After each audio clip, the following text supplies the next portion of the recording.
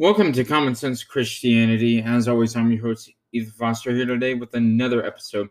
Sorry for making this episode a bit late, guys. I forgot to record one last night, so we're recording it a bit late. But for my 5 listeners that I have out there, you probably are not that concerned about it. Our verse of the day comes from Proverbs 11:14. And this is the English Standard Version, by the way. Where there is no guidance, a people falls, but in an abundance of counselors, there is safety. And this directly plays into what I am gonna discuss today. However, before we get into the main topic, I just thought of this actually. Here in Utah, there is a well-known LDS apologist, you may call him, named Kwaku L. He has been on Sean McCraney's show, Heart of the Matter, so I encourage you to go check out that episode.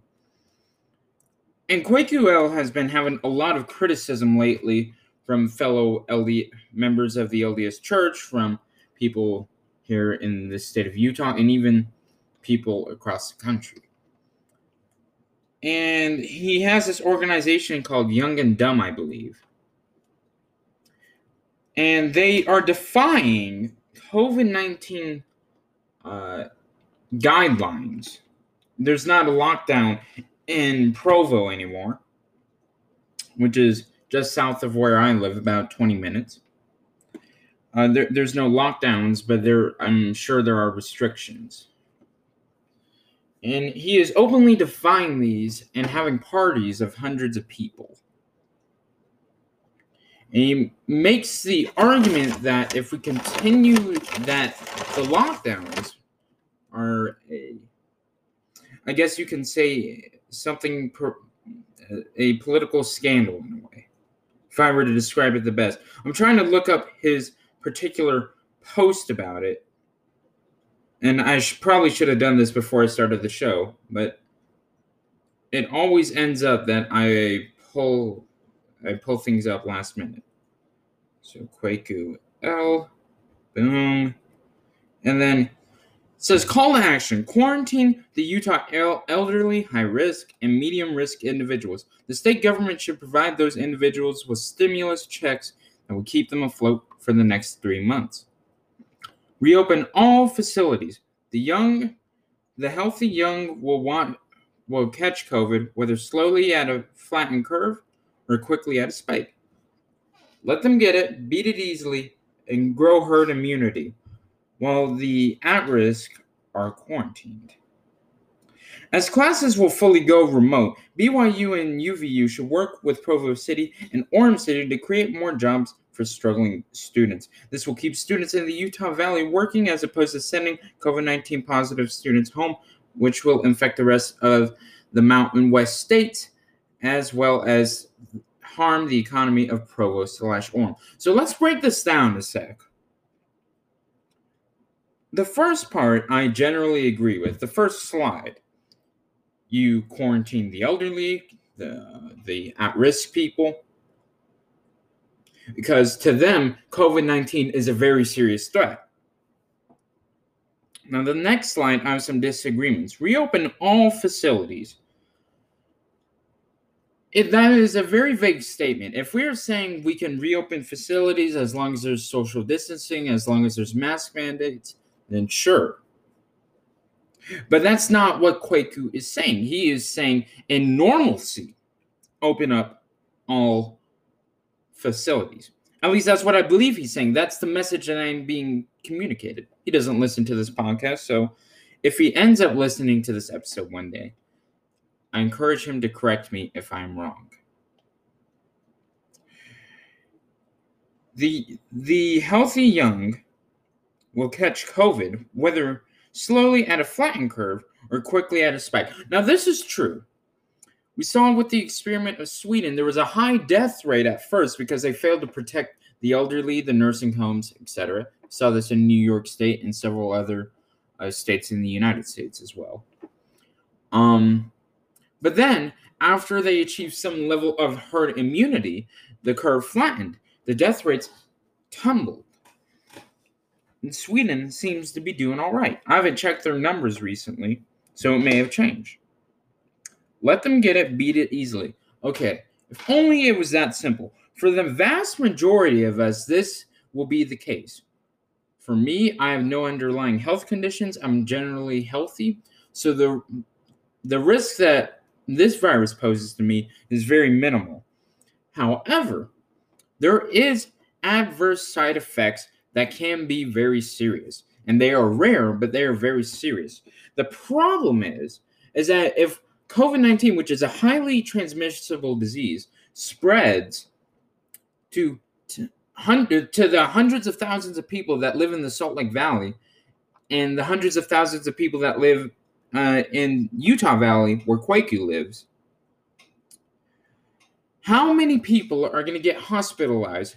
How are the hospitals going to be able to handle this? And this is really the important fact of the matter.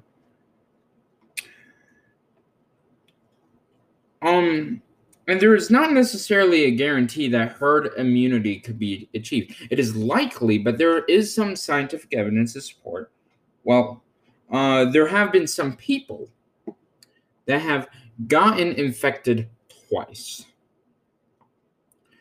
But the fact of the matter is, he is right in a way to where we all are eventually going to get this unless a vaccine comes out soon.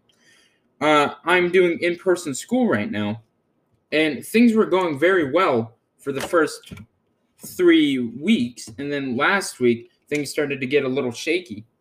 This week, some schools are closing down. Mine is still open, and I went today, and half of my math class was missing because someone in my class tested positive. The people around him had to get quarantined. Just one row away from where I sit. That close. But the fact of the matter is, we're likely going to get it. And hope and pray to God, we will all likely get through it. But the way we are going right now, in my opinion, is unsustainable.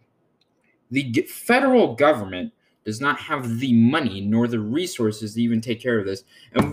And this is where we get into the connection between the verse of the day and what I'm going to talk about now. I'm going to read it to you again. It's Proverbs 11:14. Where there is no guidance, a people falls. But in an abundance of counselors, there is safety. All right. Our federal government is very dysfunctional right now. And it's not just because of the Republicans. It's not just because of the Democrats. It is because we have become so politically divided that we refuse to give each other what would seemingly be a political victory. That's really what it is. The other side doesn't even want to take a chance at helping each other because it shouldn't be about helping someone politically. It should be about the benefits of the people that they serve. But we partake in this. We want the other party to fail.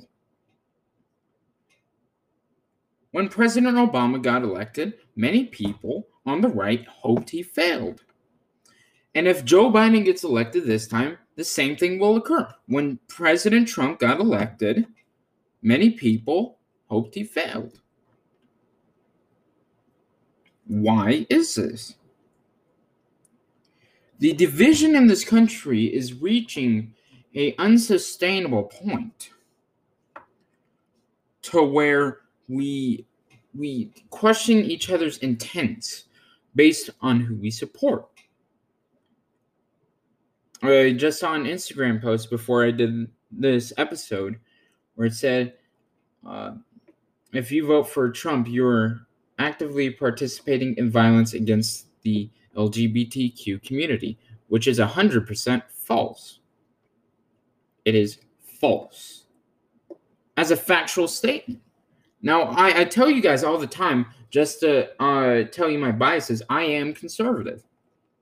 So likewise, I have a bias towards this view. But on a factual matter, voting for Trump is not promoting violence of any kind towards the LGBTQ community. What does a vote do? You support the man's agenda.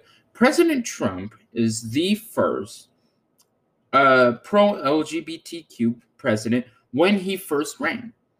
Now, Obama will be the first in his entire presidency. But remember, you could go and look at the clips of 2008 of Joe Biden and President Obama in the debates. They were very much supporters of traditional marriage.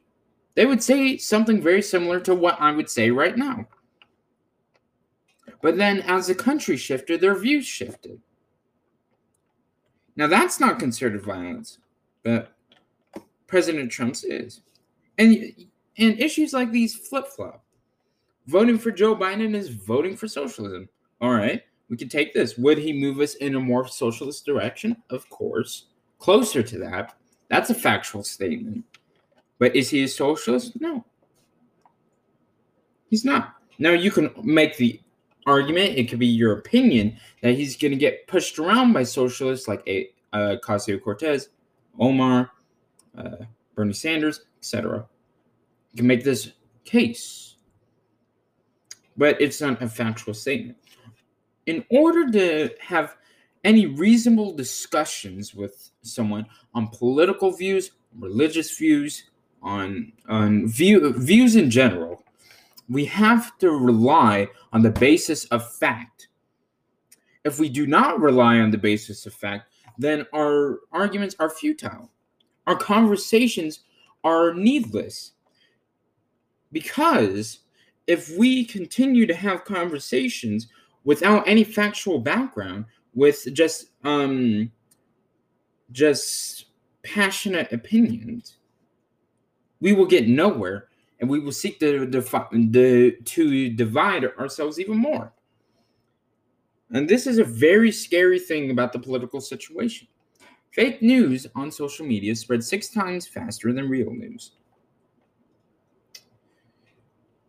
And that's very scary because the news has a very powerful effect on our minds and our views of the world.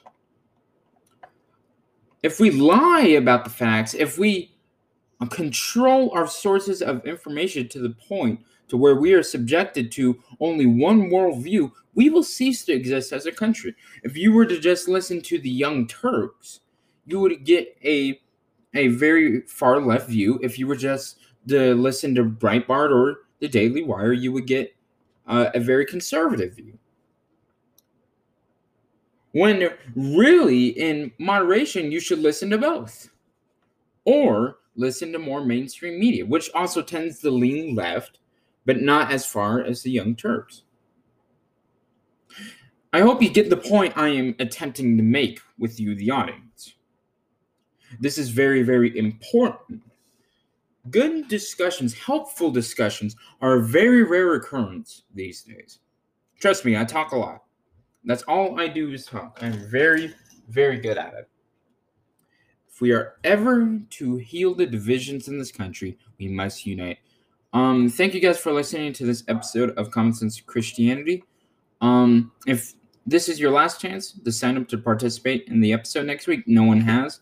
So either DM me on Instagram at Common Sense Christianity or email me at commonsensechristianitypodcast@gmail.com.